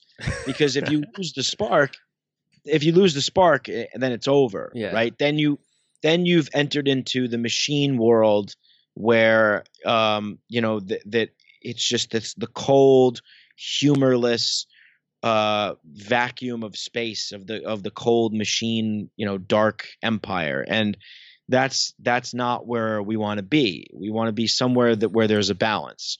Ultimately, we want to be in a place where we're not ruled by machines, and we're not, living in this dystopian kind of matrix world, but that we're living in harmony with things, and they're serving us, and we're serving them in an equal kind of balance. And it's always going to be a dance, and there's always going to be times where we lean further towards the dark, and then we're going to have to, start to come back towards the light. So yeah, and art is definitely something that is like modern day sort of shamanism or something like that. Poets, artists, musicians, they tap into a realm that's magical. It's like it's a lightning in a bottle. Yeah, when you're listening to a song, for example, sometimes the lyrics of a song, it's not written word. It's more poetry. It's something that's, you can't really put a finger on, but it communicates a feeling or a moment or something like that. And, those are really the artists, the poets, people like that. They're really the ones that, there's this quote, I think, I forget exactly who said it. It might've been Joseph Campbell. He said the madman and the mystic swim in the same waters, although the mystic can be the artist, the artist is the mystic. The madman and the artist swim in the same waters, except the madman drowns and the artist comes back to the society with something of value to enrich the culture, Right. Yeah, that's a great point, man.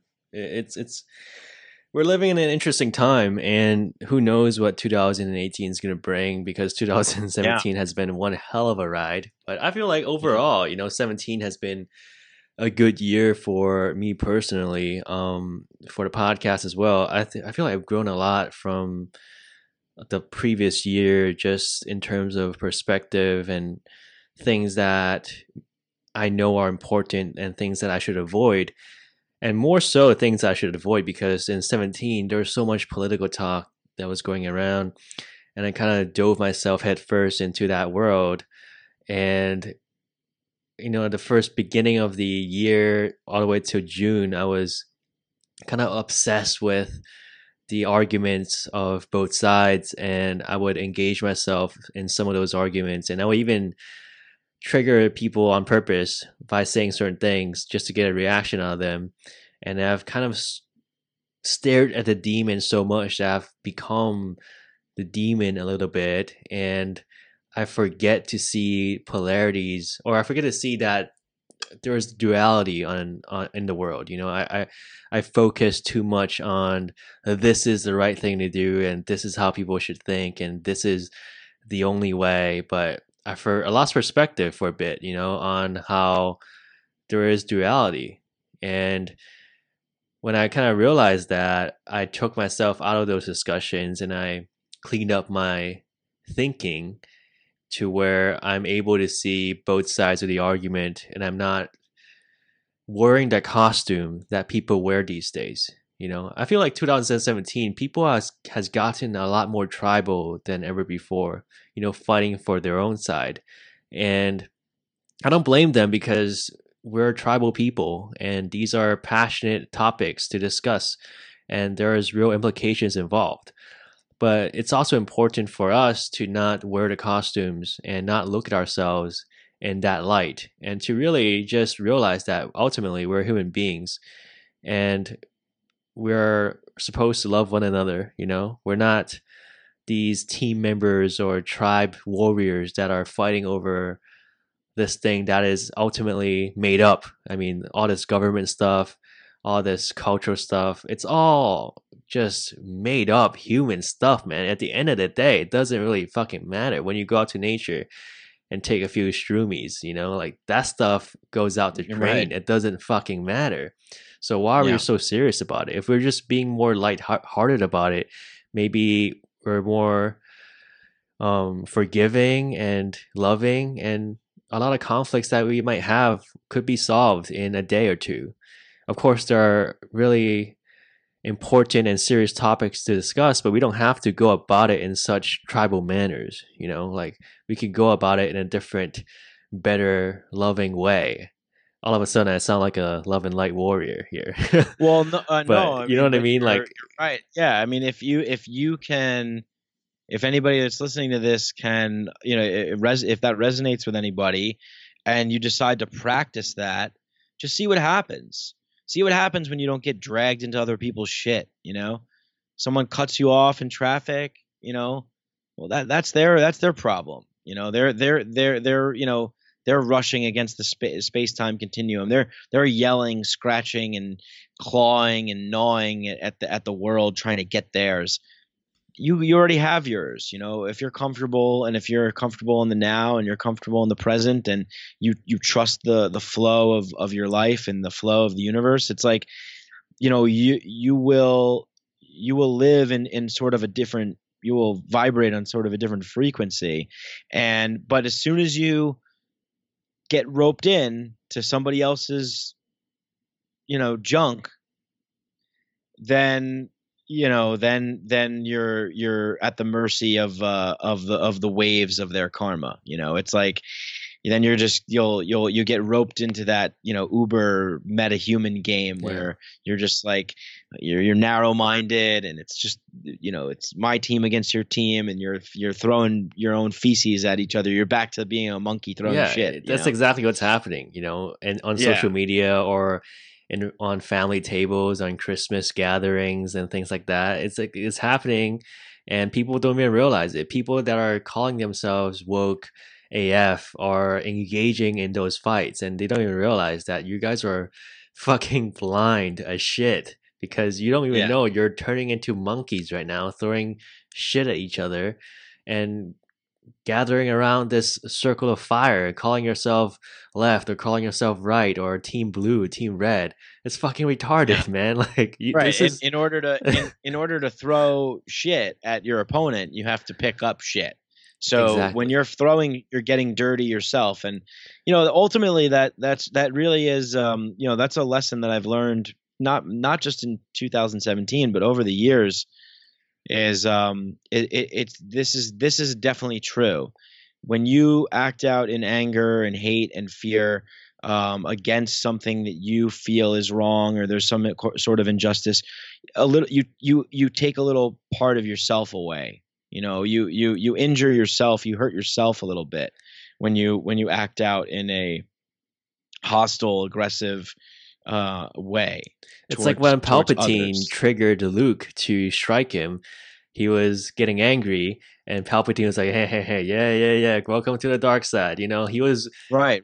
tricking him into being angry to kill him so he could be in the dark side. It's exactly what's happening today with people, where they feel like they're fighting for the right side. Everybody does, right? And they get angry and they use shitty tactics to fight and argue. And little by little, they're being dragged into the mud, and they're being the demon that they're fighting. And it's what's happening. Yeah. It's what happened to me. And, thank God I had the awareness to snap out of it. But I mean, a lot of people don't. And who knows? I could still be in many ways in those piles of mud in different aspects of my life. But as long as There's you many- have some yeah, awareness to sorry. pull yourself out of it, like you have to. Right. Yes. 100%. I mean, we're not taught from an institutional angle on a mass level. The mainstream child is not taught how to use their mind. You're not The taught mainstream how child, to be a human. hashtag. Yeah, hashtag mainstream child. Yo, what's up, mainstream child? Oh, mainstream child. Yeah. I don't know why that just made me laugh a lot. Hashtag mainstream child. Oh man. The masses of the mainstream youth, we're not. It's the failure is upon the society in which we live in this present modern day, where we do not have a group of wise old elders in order to guide us and to show us the ways of the universe and the cosmos and the language of love and everlasting eternity, and living with myth and meaning and archetypes. And instead it's just chaos and programming is really what it is. And it's sad, because whatever these people who have inhabited these systems that we've created that are carrying out these things on the young, we're doing it to ourselves. It's like, we really are all of the same thing. And when we do act out in these ways towards others, it is acting out in negative ways towards our human brothers and sisters, towards our own kin, Yeah. and that is that's a detriment to the species. Another big story, and I know we probably have to wrap soon, but another big story is in 2017 is the UFO thing. And I mean, my God, man, I mean, we're not going to be able to travel the intergalactic stellar universe and communicate with alien entities if we can't even get our shit together on this planet. They're not going to want to communicate with a bunch of petty social justice warrior alt-right bros. It's like, let's stop arguing with each other, and let's come together as a human species and travel the cosmos But you know what, man? together. They're communicating with me when I'm taking DMT, for sure. Like 100%, dude. Like, I'm talking to them, yeah. and they're operating on me and implanting some woke chip into my brain. That's why we're able to spill out so much woke things on this podcast. That's what I'm saying. Maybe that's part of your job, is to do that. Yeah. But yeah, I know what you mean, That's your man. It's like there's so much pettiness going on in the media, and people like to focus on it because it's funny and it's outrageous, and it's like, wow, is this the best we have to offer? Whether it's not. the SJWs or the alt-right or whatever it might be. I mean, even like in other countries, you want to talk about the US, fine, but let's talk about like North Korea, let's talk about like Palestine, let's talk about the Middle East, Pakistan. yeah, let's talk about Europe. Like, people I just feel like the people that represent who humans are currently probably aren't doing the best job. So, it's really up to us to exemplify the greatness of the human spirit in our everyday actions. When Yes. we see the poor granny really cold begging for money outside, or when we see a little kid falling down, or when we see suffering going on in the world, it's up to us to exemplify what we believe in. We don't have to depend on other people to show us the way. We know the way. Right. We know we Right. have the Jedi manual. I mean, Right. we have experienced the Jedi manual. So it's up to us to exemplify that and to put it into everyday use. Like, that's the thing. Everybody wants to look at the authority and point to that person. Oh, they're not doing enough, or they're not leading by example. Of course, they're just human beings, but it's also up to you. Like, you're the most important person in your life. So what are you doing to lead by example? Stop pointing your finger at other people. Doesn't matter who it is, right? It doesn't matter. But you have to point the finger back at yourself and be like, what am I doing today? What am I doing to make a difference? What are my quote unquote resolutions this year besides losing weight? Am I going to help out other people, or am I going to make a difference in the world? Whether it's something you're really passionate in, or saving yourself from the slavery pit that you're engaging in every day to make money. Like, are you going to make a difference to change something? Because yes, we could sit here all day and talk about how bad the system is and how they're enslaving people and things like that. But as long as we keep engaging ourselves in that system, we're part of the system, man. We're part of that system. Right. So what you're doing is you're going to Peru for 4 months and you're going to disengage for a while and come back with some new shit. Like, I'm actually going to move back to Hawaii for a few months. And this year I've quit my job and I finished a yoga teacher training. So I'm going to teach yoga for a little bit. Who knows how that's going to go, but nice. I'm choosing to disengage from the things that are making me unhappy to make a difference in myself. And hopefully people will see that and follow themselves and make a difference in their own universe. And I think that ultimately that's the only way that you can empower yourself, is through fucking action, man. Is through there it is right there. Doing it. Yeah, I was about to say it and you said it. I was like, whatever you just said there, Ed, is super empowering to the people listening. Like, take what Ed just said and heed every word of it, because that is really, that's where the magic happens. That's where you become the hero of your own journey, of your own story. Like, you're living the hero's journey myth, like yourself in your own life. You're slaying the dragon, you're getting the gold, you're saving the princess, you're doing all that stuff by choosing to walk the path that is in alignment with your own heart's desire and with your mission, whatever that may be. And you know what? There's sacrifice that comes along with that too. You know what I mean? If you're working a job and you're unhappy, or if you're in a relationship and you're unhappy, if it's not feeling right to you, stop moving in that direction. Go for a radical change, because it might be uncomfortable at first and you might run into some pitfalls and things like that. But ultimately, I know this for a fact, when you start making decisions that are in alignment with what your true gut instinct is, what your true feelings are, like Joseph Campbell says, doors will open where there were only walls before. The synchronicity will happen. Events, people will come to your aid. Situations will present themselves in time. That will happen.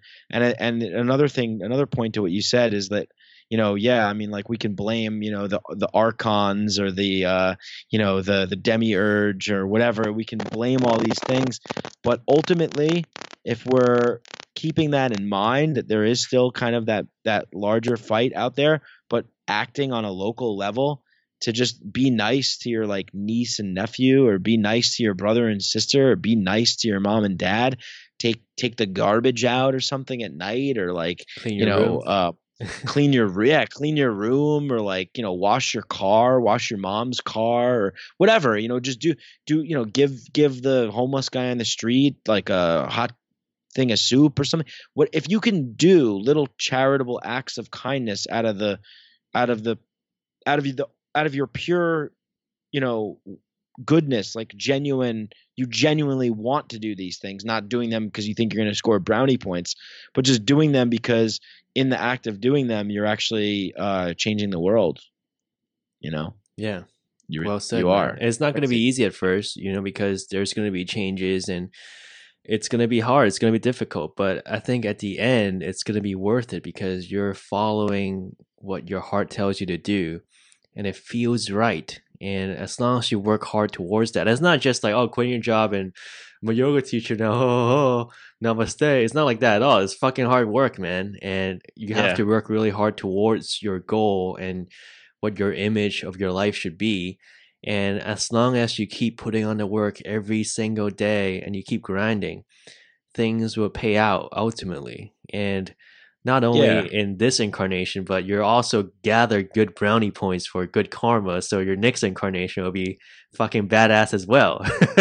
So yeah, right, exactly. Like when I mentioned the synchronicity things, like it's like, there is this cosmic web that like binds every act and every movement and every word that you say. It's all bound by this like cosmic ledger, and if you're acting in accordance with like your truth in that ledger, it's pretty awesome.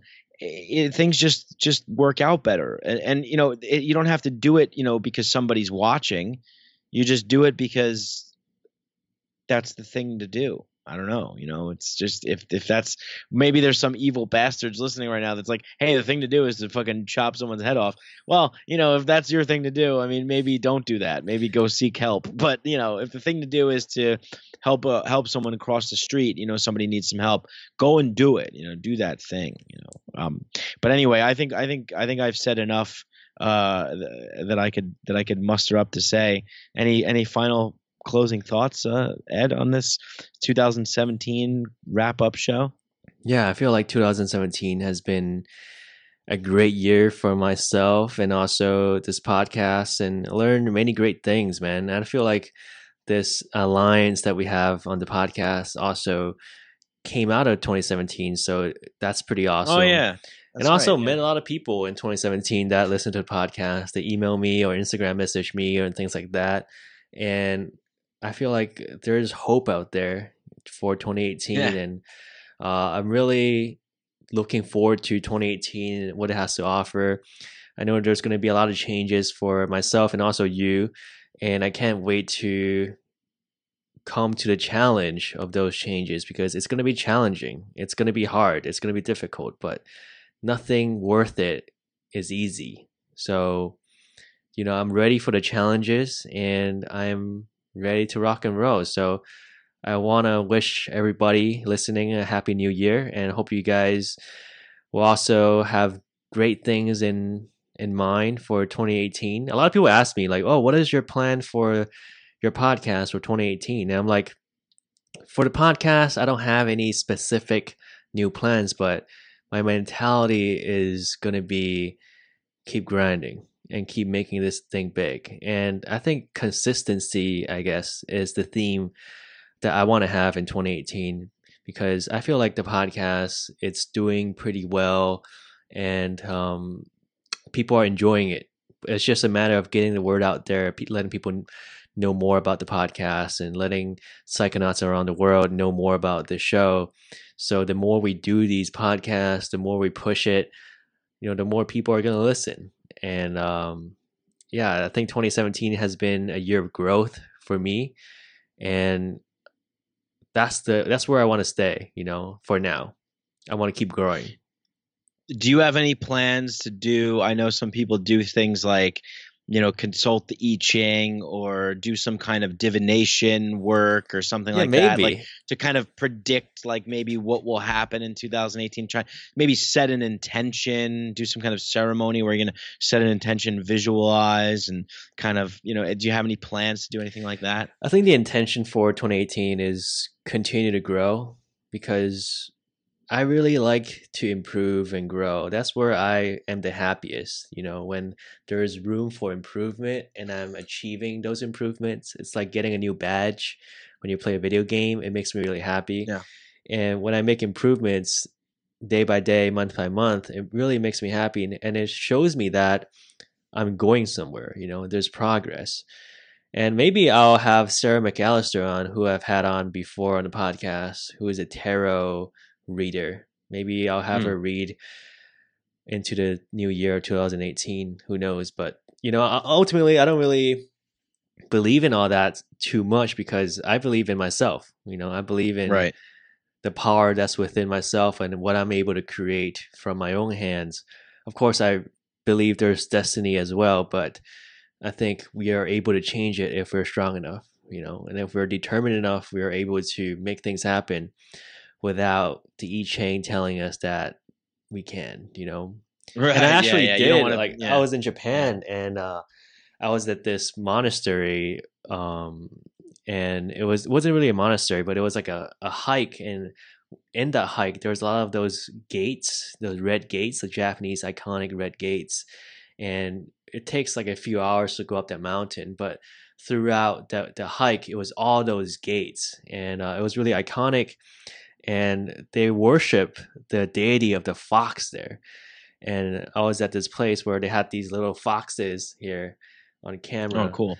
And you pull the tail out, and Kind of it looks gives like you a like cat. yeah, it looks like a cat here, but it's actually a fox. But Oh, wow. but you pull I can out tell the now. string, and it gives you a little fortune, and it tells you what you should do and things like that. And my fortune was not bad; it was pretty good. So that's a great way to start the new year. How about you? Yeah, no, I did the I Ching,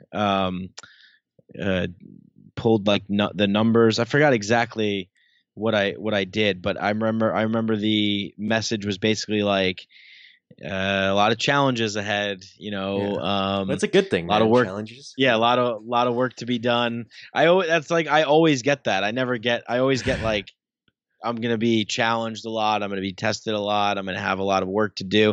And it's pretty crazy because my life has gone that way. I mean, people looking outside at my life who know me probably think that I'm just a crazy chaotic mess, because, for a while I was like, this is the thing. No, wait, this is the thing. And then it was like stand-up comedy is my thing. And then it's like, okay, now the political show is my thing. And then it's like this podcast. And now it's like, I'm going to Peru. So people might think that I'm just kind of like one of these wanderlust, people, but there's been sort of an unraveling journey throughout this, whole thing, my whole life. So yeah, I'm always faced with new challenges, and I keep moving towards the uncomfortable and the new and the novel and the the mysterious, and just diving straight in and having faith in myself that I'll be able to handle what lies ahead,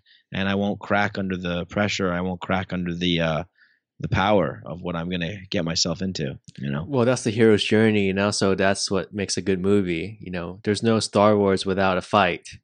So if if Luke Skywalker got what he wanted, then there wouldn't be a movie. So, this is what life is about. It's about challenges and overcoming challenges and being in the moment during those times, and being grateful, being reflective, and overcoming your shadows, and things like that. Good things like that.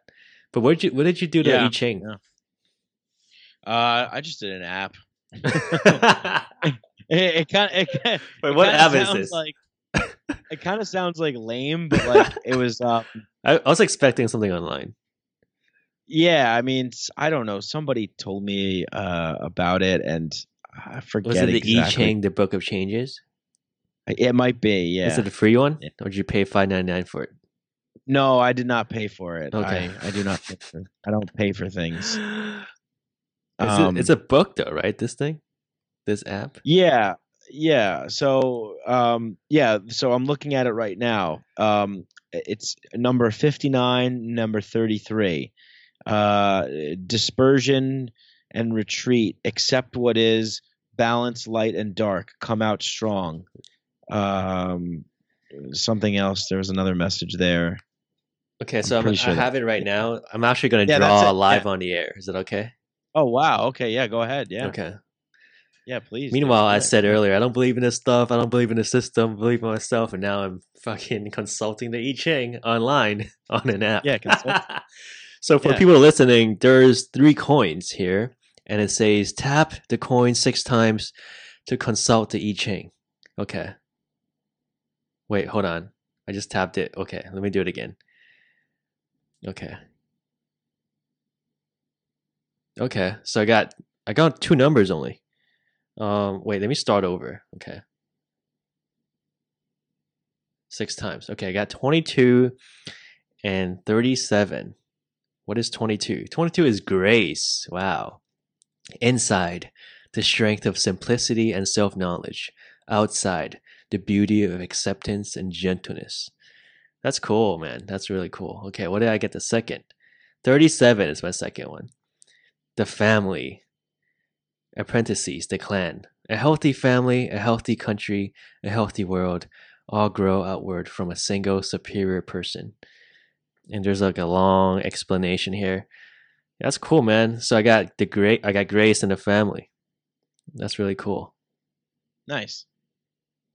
Yeah. I'm not sure what that means. to be honest with you. Well, yeah, I mean that's why I asked you though, because there's a lot of things that you can do. There's a lot of like, tests and magic that I still don't understand, but I'm wanting to learn about, because Yeah. I started off this podcast talking about how I don't really give a shit, but nothing means anything. But this 2017 has definitely been a year that has taught me that that symbols mean things and they have power, and Yeah. numbers and language. It actually is very important. They do mean things. It's not trivial, and there's a lot of good that can come out of doing sorts of ritual type of things, and what I mean by ritual type of things is with ayahuasca, for example, when I'm drinking ayahuasca down in Peru, the ceremonial setting is so important. It kind of gives, you can't extract ayahuasca and put it into a pill and import it to a Western, medical facility. You're missing the entire ceremonial aspect of it, the tobacco and the maestros and the maestras and the icaros, the song and the sitting in circle and the candles and the intention that you're setting and the power that you're giving to the intention, going into a ceremony wanting to gain something or learn something. So yeah, that's another kind of bonus that I wanted to throw in there of a learning that I got from 2017. Symbols and the power in them, magic, real magic. Yeah, I learned that too, man, and it's an important thing for me now, and I'm continuing to develop that aspect, and I'm hoping to have more people on to talk about symbols and archetypes and those things, where I find it really interesting. The more I read Carl Jung or Joseph Campbell and other books that talks about these things, the more fascinated I'm about these subjects. And before I thought it was really cheesy and trivial, like you said, to have these things. But now I feel like, man, this is a part of the human story, and we should honor that. We should really invite that aspect into our lives because it holds a lot of power. So, but anyways, let's wrap it up. I want to thank everybody listening to our podcast, whether it's Psychedelic Milk or Mycadelic. Again, a lot of changes coming to our personal lives this coming year. So rest assured, our podcast would be, I guess, consistently similar, the same. Although you might hear a lot more different insights and things that we learn along the way. Rest assured, we're still going to be doing podcasts and these dual casts like this. So nothing to worry about in that department. But pray for our lives because there will be changes. Pray. Oh Pray. Yeah, big time changes. And of course, follow me at Mike Brank at Mycadelic_podcast on Instagram. My Instagram account for the podcast is new. brand new. I used to just have a personal account, and I was pretty big on Twitter. I built up my Twitter following at Mike Brank, BRANC, and but I don't like using Twitter so much anymore, and I'm trying to build up my Instagram. So if you guys like what I have to say and want to continue listening and check out my podcast, Mikeadelic, and go follow me on Instagram, everyone out there, and it's Mikeadelic_podcast. Boom. Mikeadelic _ podcast. And follow me on Instagram at Psychedelic Milk. We have some amazing, funny memes every single day. Or you can follow my personal account at Real Ed Liu, where I get really zen and meta with my photography, which I love.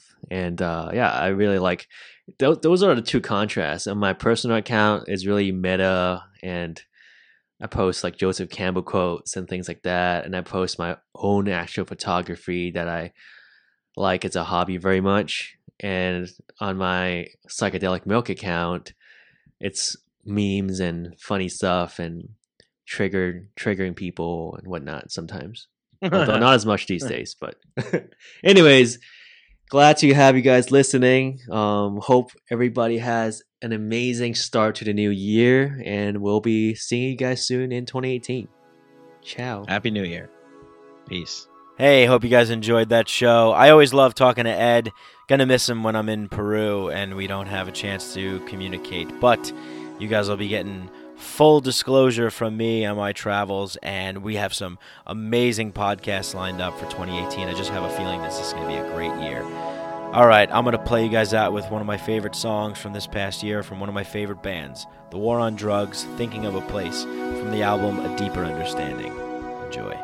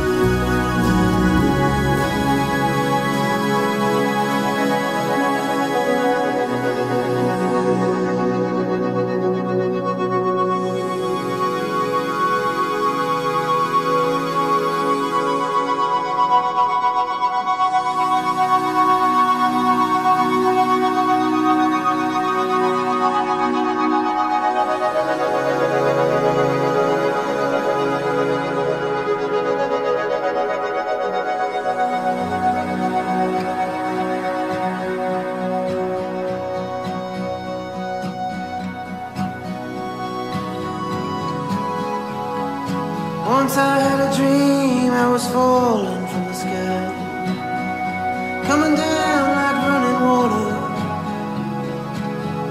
passing by myself in light.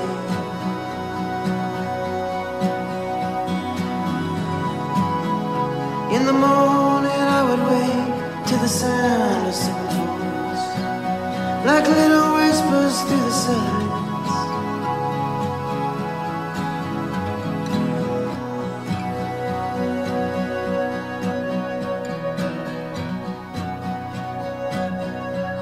I'm moving through the dark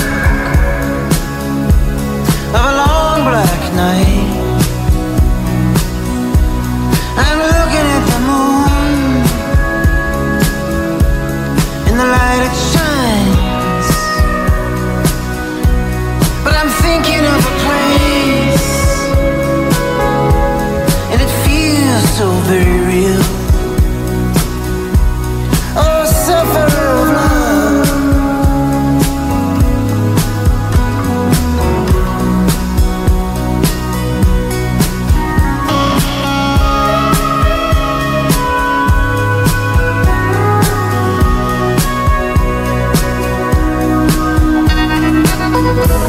come and take my hand, babe. There's a turn in the road that we've been taking. Let it set you free, 'cause there's a rhythm in the way that we've been moving. Yeah, there's a darkness over there, but we ain't going.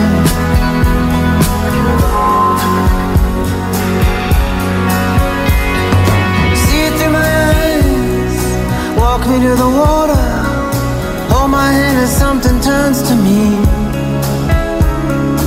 Love me every night, drown me in the water, hold my hand as something turning me.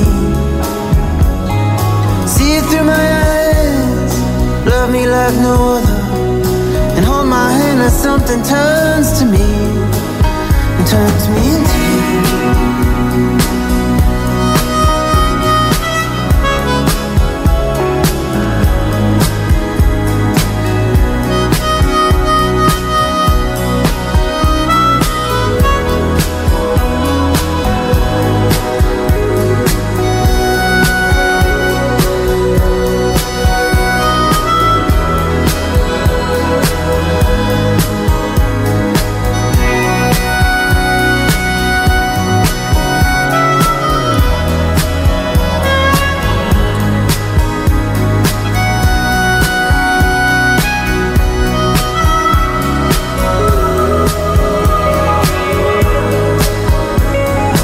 Lead me through the night, pull me from the water, hold my hand as something turns to me, turns me into you.